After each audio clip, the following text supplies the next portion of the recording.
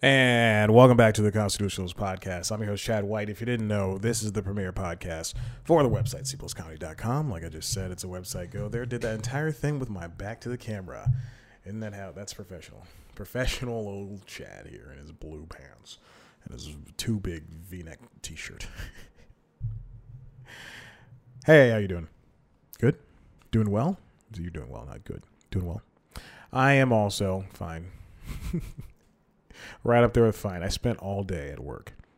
My work, if I mentioned this before, involves me watching a bunch of TV shows or movies. And I spent all day watching The First 48. I have about 20 some odd episodes that I have to get through. In total this past week, I've had maybe 30 something. Anyway, I watched about 12 today. I just banged them out. Some of them, admittedly, two of them were at twice the speed. I just couldn't handle it. It was near the end of the day. I said, I got to get out of this funk of murder, all homicide. Any hoosers. So I got home. I said, I got to watch a cartoon. I got to watch something, Great British Bake Off, something to get my mind off of it. Turned on an episode of Craig of the Creek that was an homage to Pokemon. I think it's called The Evolution of Craig. And then there was another one, a new show entirely I watched on Cartoon Network called Infinity Train. I just want to mention this in passing. It was a pilot in 2016, an animated pilot. Cartoon Network picked it up for a miniseries. And then the miniseries aired last month in August. I watched one episode, did some research on it. Found out I just finished watching the episode maybe 7 minutes ago. Doesn't matter. None of that matters because you don't even know what time it is. It's 5:28 on September 12th. Anyways, so I watched it and I did some research and found out that the miniseries got picked up for a TV show, which is needless. So let's just let it be a miniseries. It sounds like they came to a good conclusion, but now they're gonna, force it into a TV show. 10 episodes. It was picked up. It was 10 episodes for the miniseries. Now the full series, I guess, I don't know, it's gonna be long, but it's a great show. It's about a young girl and it's a very dark pilot. The pilot, not the pilot that came out in 2016, the short film, but the first pilot episode that aired on Cartoon Network. Very, very dark. This girl's parents. This girl wants to go to a camp. It's the only light in her life she has. She's a coder, and so she wants to go to this game coding camp, and then find out that her parents are divorced, and they're fighting, and she doesn't want to, and her dad's not in the picture anymore. It's very sad, and the exposition is just forthright. Great, really good writing. I liked it a lot. I can't wait to watch episode 2 later on this evening before the presidential debates for the Democrats. Going to be on ABC and Univision. I assume I can watch it at some point. Infinity Train. Also went to a wedding this weekend up in Homer, Georgia. And if you've never heard of Homer, Georgia, stay away. Anyway, let's move on to the topics at hand. I got some stuff to talk about. Open it up on Firefox because I'm deleting my cookies every single time. If you have Firefox, you can get some plugins where you can delete your cookies. This is very illegal. I suggest you don't do this. But right now, I do not have a subscription to New York Times. I will get it, and maybe tomorrow. Most likely tomorrow. At this point, most likely tomorrow. But for now, in order for me to read this story, I have to break into it. I could have told you something else, but I'm not doing that. I'm a very truthful boy. Unlike those people in the First 48, they get into the interrogation room and they're just lying all over the place. Okay, so this first topic is courtesy of New York Times. Apple front loads its app store with its own apps conspiracy. Now, this is not the title of the thing, but notice that if I ever read something that I don't acknowledge is the title of the story, notice that's what I put down in my notes. That's probably what I put down in my notes. I'll put down in the podcast. So there you go. Little tidbit for you there. Written by, I'll scroll all the way to the bottom because it's a visual story. Written by Jack Nickus and Keith Collins. Now, I'm not going to go over the entire thing, but the gist of it is that if you search for something that Apple makes, something along the lines of what Apple makes. So if you search for podcasts is what they used. then in the iTunes, in the App Store, then what you'll see is the first result, which is Apple Podcasts. Okay, it makes sense. Next result is going to be something that Apple makes called Compass. After that, Find My Friends, then Tips, Apple TV, Apple Watch, Files, iTunes Store, Home, a bunch of other things. Whereas in an app store, you would search podcasts, and you're supposed to get a bunch of podcasting apps. Like if I go on my Pixel right now, Pixel 2 XL, I should be able to go to the Play Store and find podcasts, type in podcasts, and it's fine if I get Google Podcasts first, but I should get Pocket Casts and the other Winamp. What do people use? Spotify to get podcasts. So this person scrolled through, and he says, he says on some days you would have to scroll through as many as 14 Apple apps before finding one made by a different publisher. How Apple's apps topped rivals in the App Store it controls. And they have another graph that shows it gradually. The results in 2016, Apple Music, before Apple Music arrived on the App Store, Spotify was for years the first result when we searched music. And then in 2013, that was in 2013. And then in 2016, Apple Music launches. Spotify jumps down to number 4. Apple Music is number 1. And then as the years grow on, then Spotify jumps down to about 8. And Apple Music stays at number 1, but it's joined up there with GarageBand, Music Memos, iTunes Remote, Logic Remote, iTunes Store. And then Spotify, as the years go on, now we're in 2019, Spotify jumps back up because Spotify complained to the European regulators in March that Apple was abusing its role as the gatekeeper in the App Store. And that's the antitrust stuff. And you can complain about that stuff in Europe and usually win. The company is facing the most direct legal challenge in the United States to the clout it has built up through its App Store. In May, the Supreme Court voted 5-4 to allow an antitrust class action against Apple to move forward, saying consumers should be allowed. I can't read today. To try to prove that the technology giant had used a monopoly power to raise the prices of iPhone apps. And as you go on, you learn about all the different types of ways that Apple was futzing with its algorithm. Futzing, Futzing. That is a Yiddish word. I'm going to look it up. Let's see. I think it is. Futzing. I believe it to be. Futzing. It is Yiddish. Is it? Futz. Waste time, idle, aimlessly.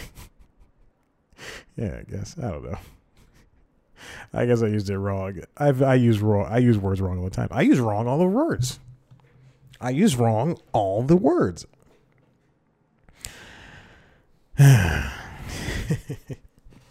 I'm very tired from watching all that 48 hours. It's Wall Street Journal also found that Apple apps regularly ranked first for many searches in analysis of 600 searches over 2 days in June. Can you imagine that being your job for 2 days straight, as a journalist? Oh, speaking of the Wall Street Journal, a little dalliance here. They had a Labor Day sale.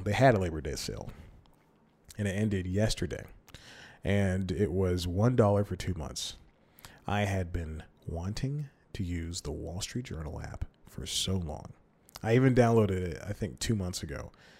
And I was getting like the alerts and everything. And then I realized that it was too much because I already have New York Times, Washington Post, and NPR. So I deleted it. Wall Street Journal is usually $28 per month, or it can be $15.99 per month, but you have to be subscribed for a year. So I did the $1 for 2 months. This happened last night. I go, all right, I'm so excited. I'm going to read the Washington Post.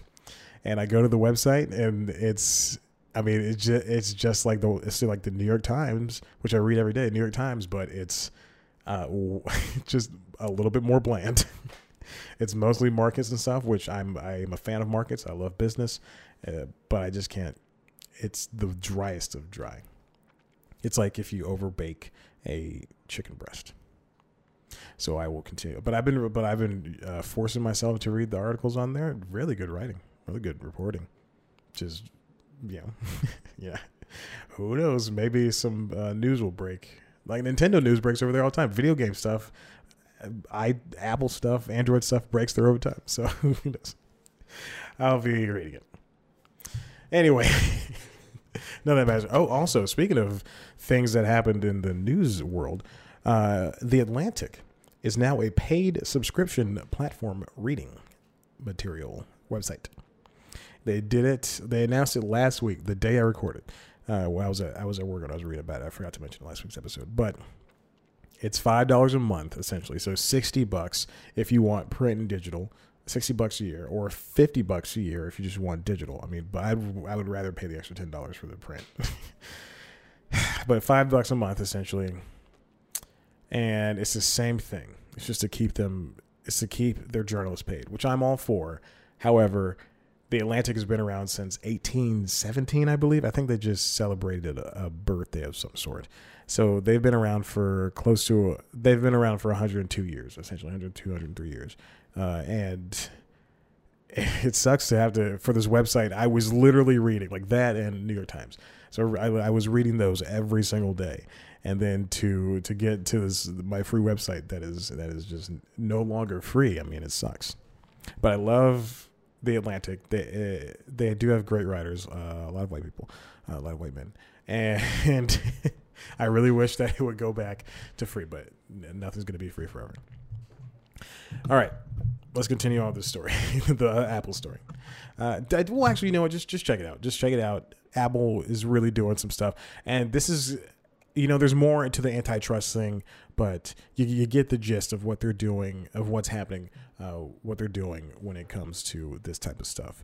But this is kind of what happens if, like, for example, AT&T or T-Mobile. T-Mobile has a partnership with, or no.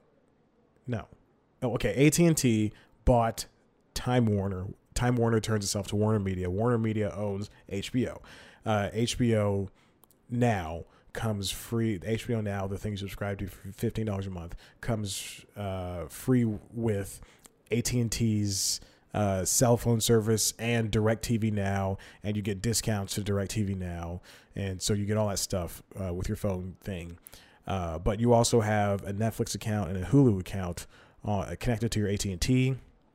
You try to stream HBO Now, it looks great. It's not throttled or anything, but you try to stream Netflix or Hulu, and it looks terrible on your AT&T phone.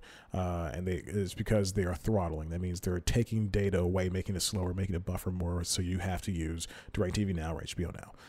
That's essentially what the antitrust stuff is coming up with, or what they're arguing about now. And some other stuff. It's not just that, but there's a lot of other stuff. Let's move on.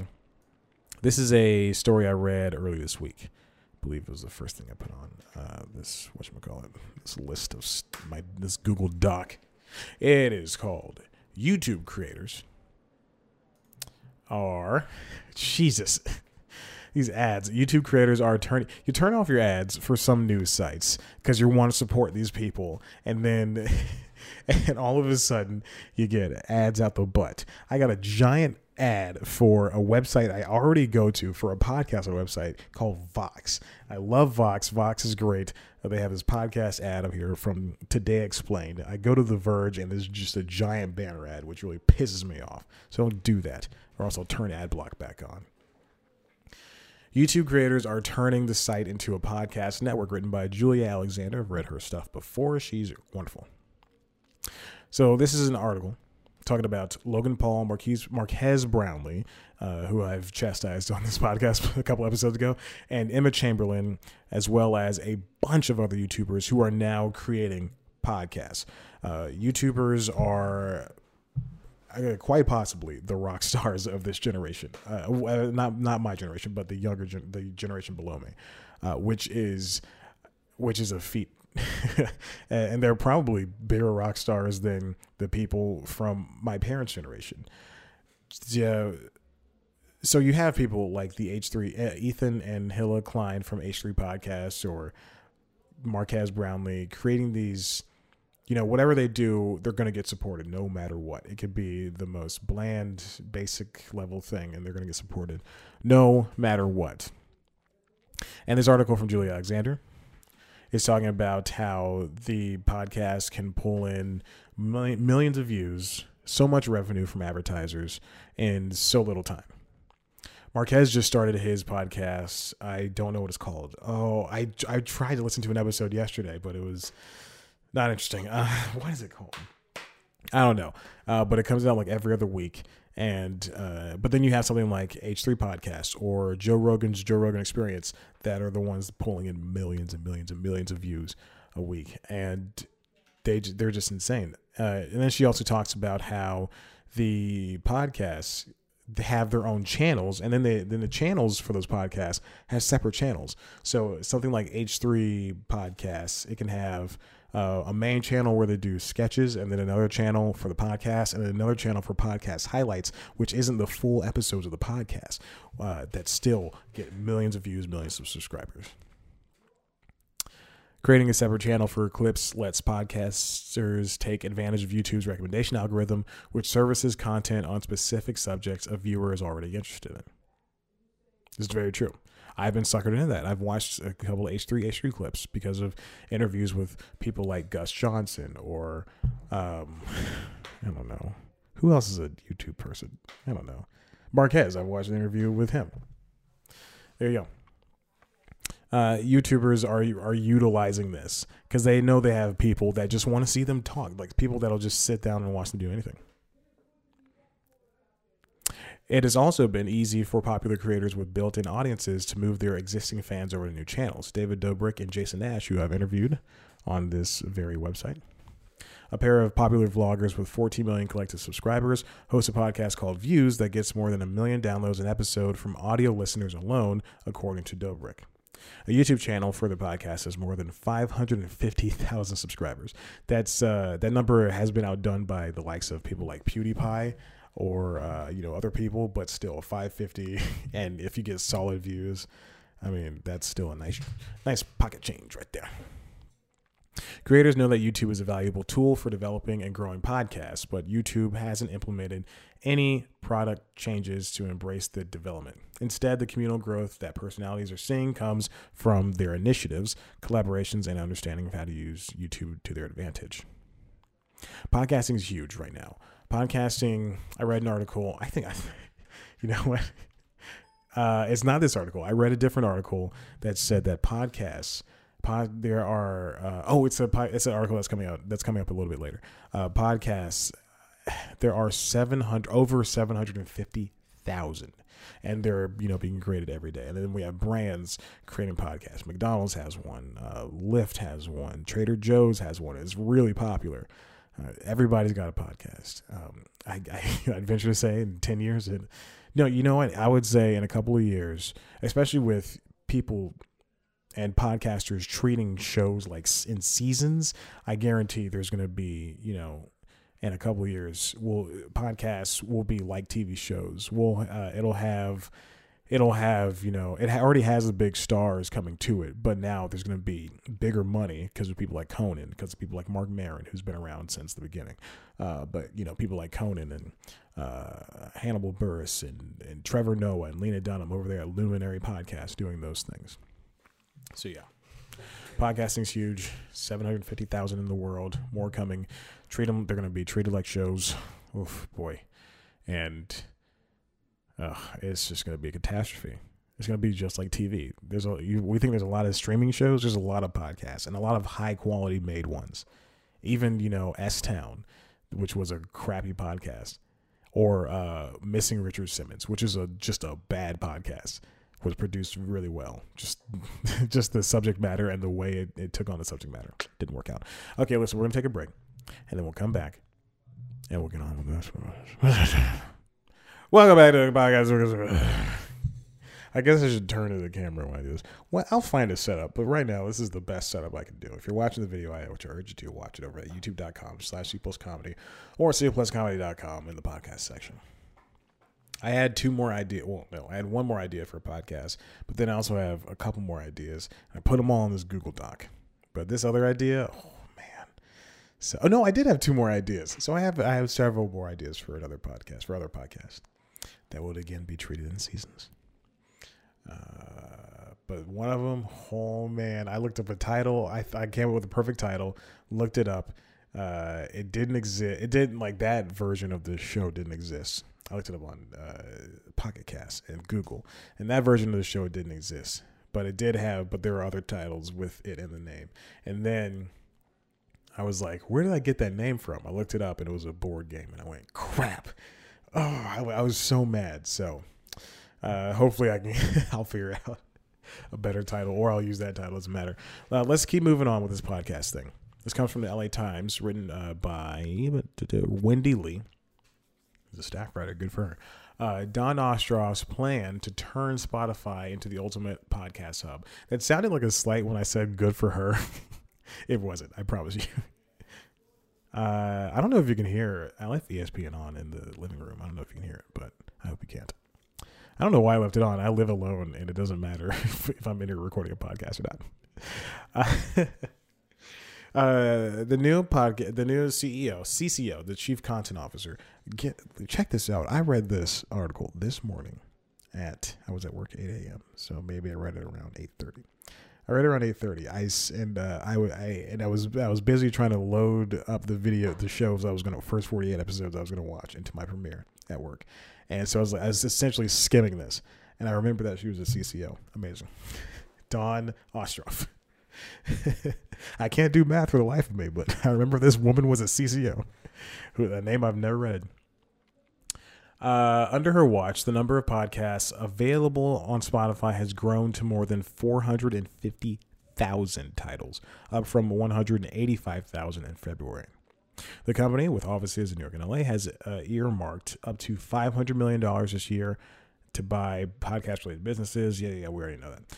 Which is talking about, and then Ostroff snapped up podcast studios, including Gimlet and Parcast. Of course, yeah, we're into this stuff. This is stuff right now. 32 million monthly active users. Podcasts are especially popular with millennials, people ages 25 to 34, with 1/3 of podcast listeners in that age group consuming at least 5 podcasts a week. Oh, please. 5? Excuse me. According to research from Adobe Analytics. 5? What is this? Child's Play? The movie that came out. I want to see that movie. The new one. But Spotify has significant competition from Apple, which has offered podcasts as a platform since 2005. Many discovered podcasts through Apple's podcast app, which supplies more than 750,000 podcast shows. Apple doesn't charge a subscription for its app and has yet to launch its own exclusive or original productions and podcasts, although Ostroff is aware of the rumors. And it's basically just a profile of what Ostroff is doing. And also her career, which I'm skimming right now. I don't think I finished the article this morning. And it's just talking about what she's doing in the podcast space for Spotify. I think Spotify is most likely the only company that can take on Apple when it comes to podcasts. But here's the thing. Apple, especially with the iTunes Store and its head start, that is where people discover podcasts, as I read earlier.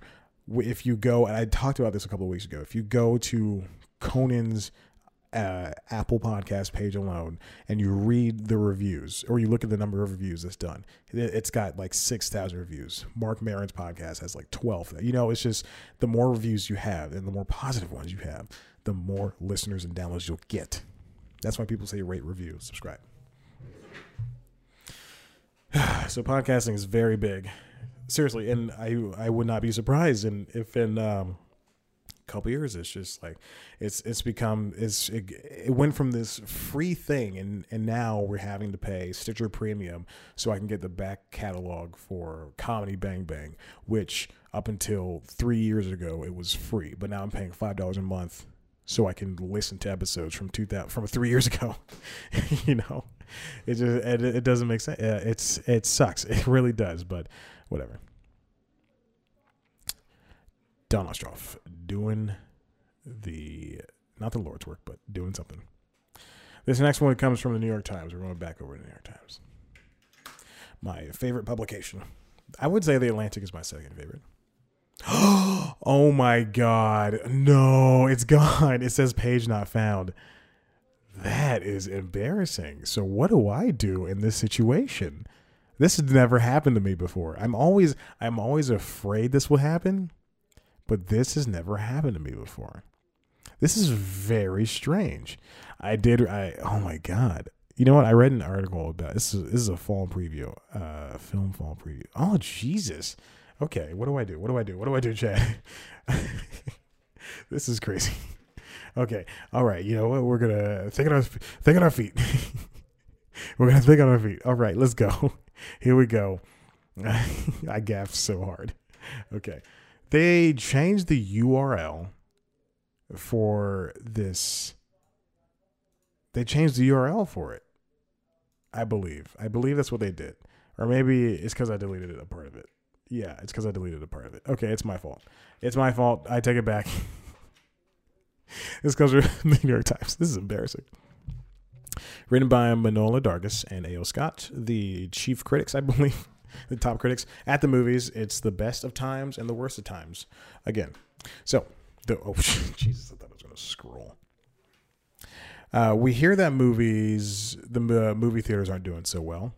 And we hear that it's because of Netflix, essentially, more or less Netflix, because we don't have to leave our homes anymore to watch movies, to watch high quality movies. This is I'm not going to say listicle, but it's kind of like a summation as to why the movies are suffering, but also why movies are doing well. So the bad thing is that one of the bad things is something I've been harping on. Disney is dominant, and right now in the world, it's just Disney creating movies. I believe there's something in here that says Fox. Here it is. Okay. Disney's profits are stunning, if no longer surprising. By mid-August, it had 5 movies that are ranked in a billion apiece this year alone. By late August, it had 36.5% of the domestic box office. Universal had 13.9%. Fox, which Disney owns, had a 3.7%. Now, here's something interesting. Disney's dominance and strategically restricted output, it conquered the... What? Oh, wait, hold on. Okay. Disney may be planning a similar strategy for Fox because Disney only released 10 movies this year, and they made, 5 of them made $1 billion. Over $1 billion. Well over. In 2018, Fox released 12 movies. In 2014, it had 17. Disney has already slashed Fox's production by shutting down Fox 2000, a division that put out mid-range non-franchise movies like Hidden Figures, which wouldn't exist without studios like Fox 2000 or Annapurna or Blumhouse, the theaters, the institutions that matter. Another division, Fox Searchlight, which brings in awards, seems safe. Good. One of the good things is that there are studios that are acting like indie studios. So if Universal isn't able to produce a $1 billion, I don't want to say Universal, but yeah, I guess if Universal's not able to produce a $1 billion hit, then maybe, just maybe, they'll start putting out movies like Quentin Tarantino's Once Upon a Time in Hollywood, or Jordan Peele's Us, or Dexter Fletcher's Rocket Man. Who is that guy? He directed the movie, obviously, but who's that guy? Where those movies don't have to be... You're never going to see another Us. Like, Us is its own thing. You're never going to see that movie again. This camera just shut off next to me, and I don't know why. You're never going to see Us ever again. But you're never going to see Rocket Man. You're going to see movies like it, but you'll never have to see... I'm just going to turn this camera on. This is embarrassing.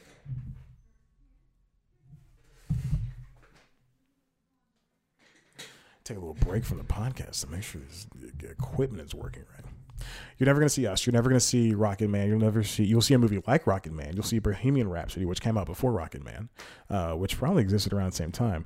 Elton John was Taron Egerton's Elton John was rumored to appear in Bohemian Rhapsody for a scene.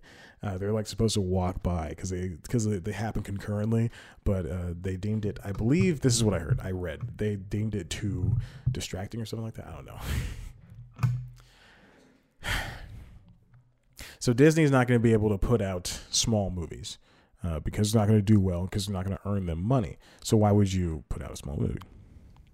Anyway, that's essentially that. Bad thing is Netflix is keeping us on our sofa. They're putting out, decent caliber movies, but then they're also putting out movies like Roma or Martin Scorsese's The Irishman, which is coming out this year. Noah Baumbach's Marriage Story, which is coming out this year. There's going to be these wonderful films that, for if they want them to be Oscar contenders, they're going to put them in theaters for a couple of weeks, but they're not going to be in a theater near you. If you don't live in Atlanta, New York, Chicago, LA, if you don't live in a big city, essentially, they're not going to put them in at an art theater near you. They're not going to put them in your little AMCs, your little big old AMCs. So yeah, Netflix is putting out decent movies. Amazon even. Well, see, the thing about Amazon is when they release movies in theaters, they release them in theaters and they treat them like real movies, regular movies, and you don't see them on the service until the movie Late Night, Mindy Kaling's Late Night that she wrote and starred in. I think she wrote it.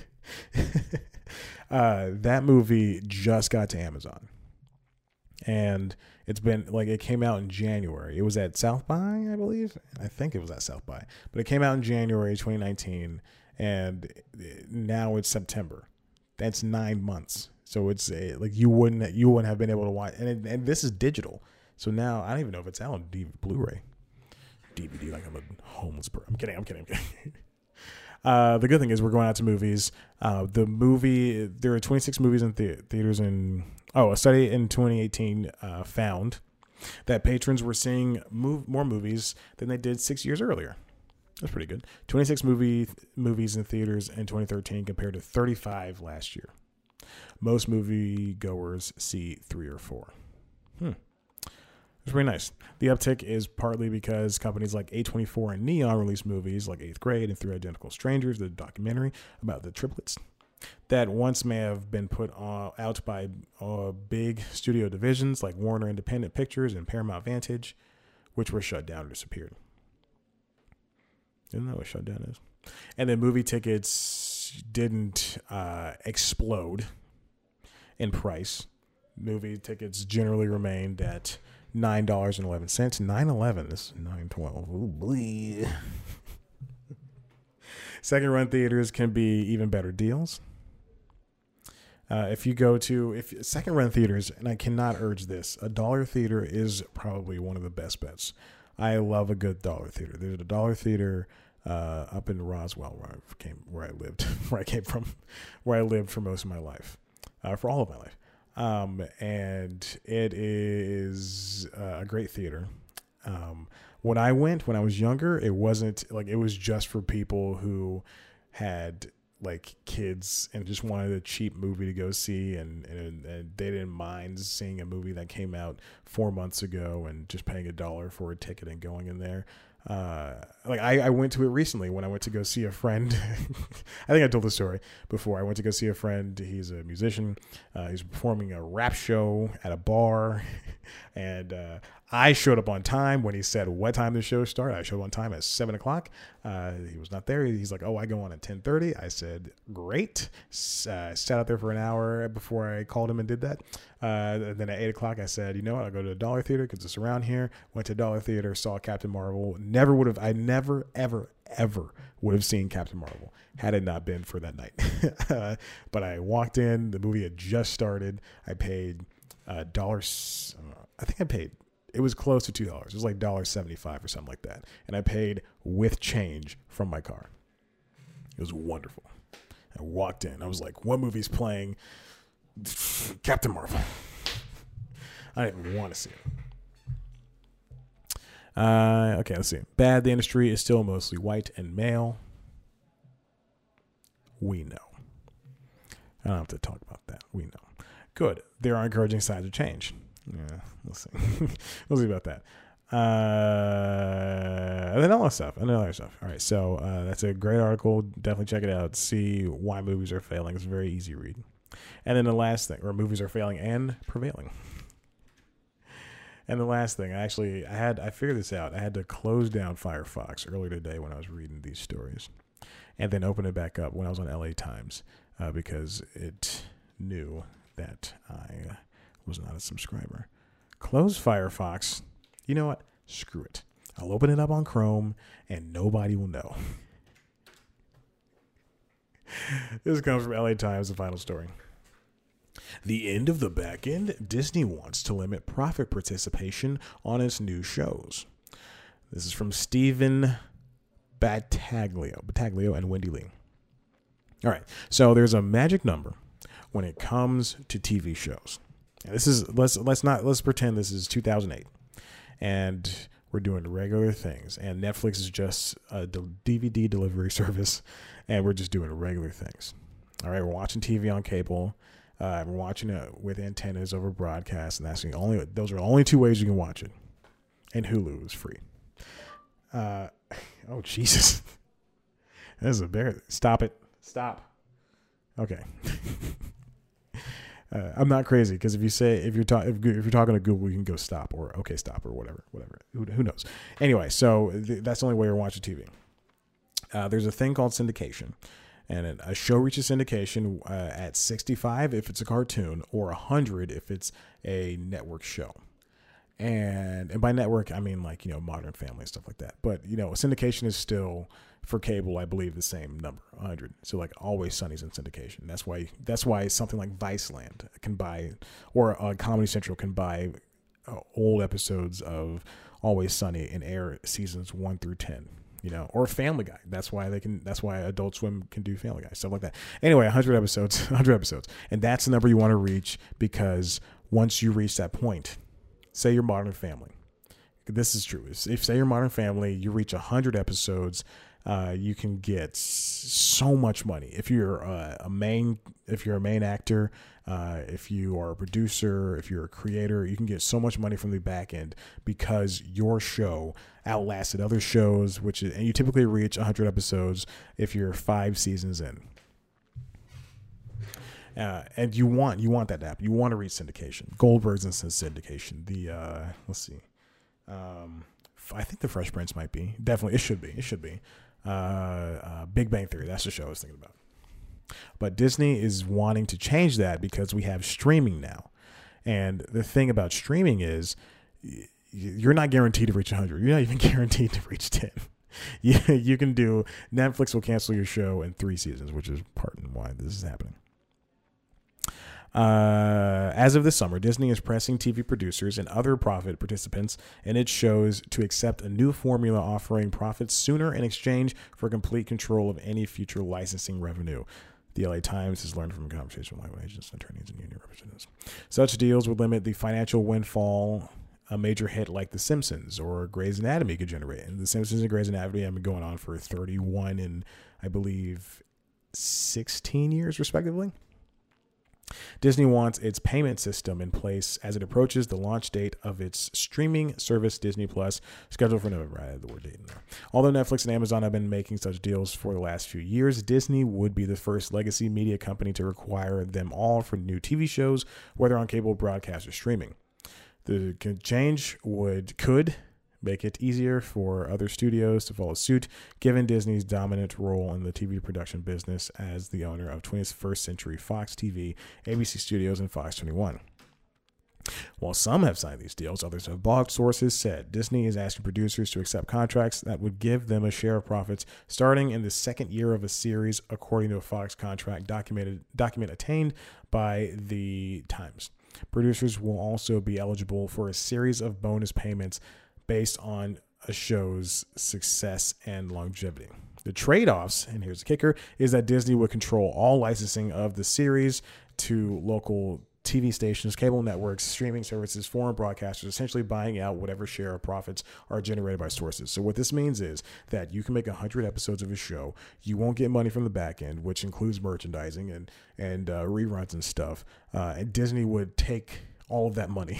So you would get paid essentially up front. And what the thing is, a little later in the article, the deal is saying that you get paid a little bit more than what you would usually get paid. So like if I make a show and I get paid $20, they're going to pay me $30. But if that show reaches 100 episodes and I could have made, $100, why would I make more? I could have. Why would I make that much more? I would make more, but why would I make that much more?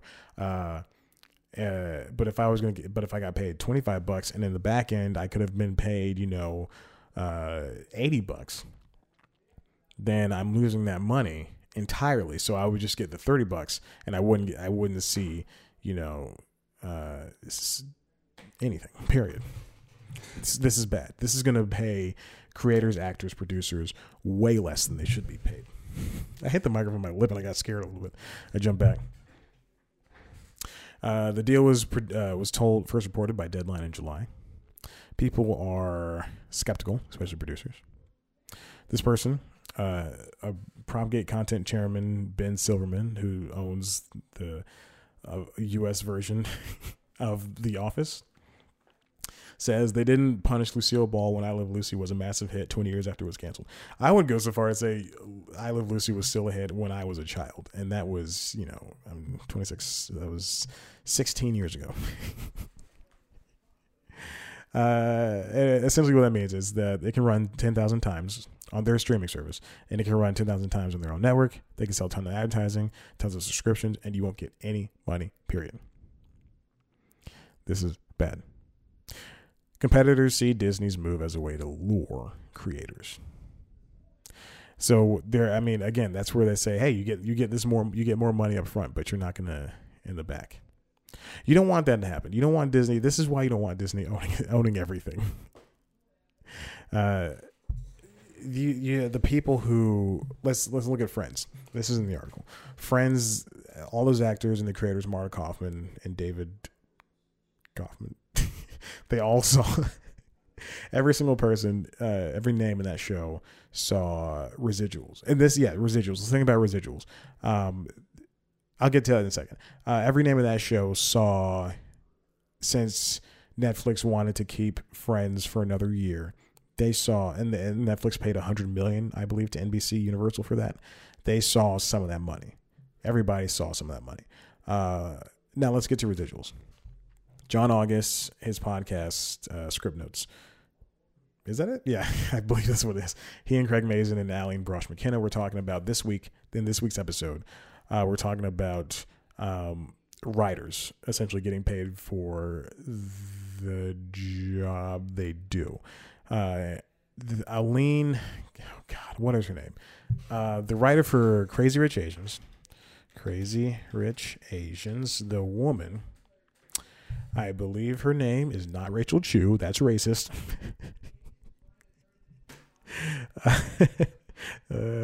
John Chu is the director. I don't know why I said Rachel Chu. Rachel Chu is one of the characters, right? Her name is Rachel Chu. Oh God, I freaking knew it. Adele Lim was hired to write the sequel. She was brought on to write the sequel, and there's a white guy that was also brought on. She wrote the original movie with this white guy, and then they brought back. So the people who did the movie brought back both of them, both the white guy and her, but they offered him $1 million and some change for writing the sequel, and they offered her $110,000. If you're a first-time writer, $110,000 is, I think, the SAG minimum, or the Writers Guild minimum. I think it's 110 or 117. Don't quote me on that. I know it's in the triple digits, but I think it's 110 or 117. And she was offered the minimum, even though she's been around, even though she has a contract with Disney to write the next movie. This TV show. I'm sorry, excuse me. Let's see. She left the movie. Anyway, yeah, okay. You just don't. This is why you don't want Disney owning everything. You don't want Disney setting a trend for these things, because this is bad. People have to get paid. Like, imagine if you didn't get paid for your job, for the job you do. Like, if you didn't get paid what you think you should get paid. Okay, all right, it's dinner time. Listen, if you like what you heard here, head on over to the website, cpluscomedy.com, where there are great things happening. And new podcasts on the horizon. Hopefully we'll see what happens. I'm very lazy. I'm not. Definitely wait for that stuff to come out. If you like what you heard here. No, if you want to see a video version of the podcast, Head over to youtube.com/CBlissComedy or www.cblisscomedy.com. Constitutionals. Subscribe to this podcast as well as the application and other podcasts on Spotify, Apple Podcasts, Google Podcasts, Pocket Casts, Stitcher Premium, Stitcher, excuse me. Wherever you want to get your podcasts, that's where I am, baby. Also on youtube.com/CBlissComedy is the premiere show for CBliss Comedy called News Time. News Time is like the daily show for the internet, and it's entertainment news. It's way less funny. Definitely check it out. I was naked in this one. It's talking about the ESPN body issue. This is the last ESPN magazine, so I did a little naked thing. Also found out that the Sports Center turned 40 on last Saturday, and I was like, dang, I should do an episode about that, but it's too late. So I'll do that in a couple of weeks, maybe. Who knows? Follow us on Instagram and Twitter at CBliss Comedy. Me on Instagram and Twitter at Chad Black White. Like us on Facebook. That is the end of the episode. I'll see you later, baby.